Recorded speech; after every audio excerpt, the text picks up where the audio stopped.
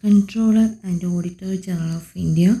The Comptroller and Auditor General of India shall be appointed by the President and shall only be removed in the same manner and grounds as a judge of the Supreme Court.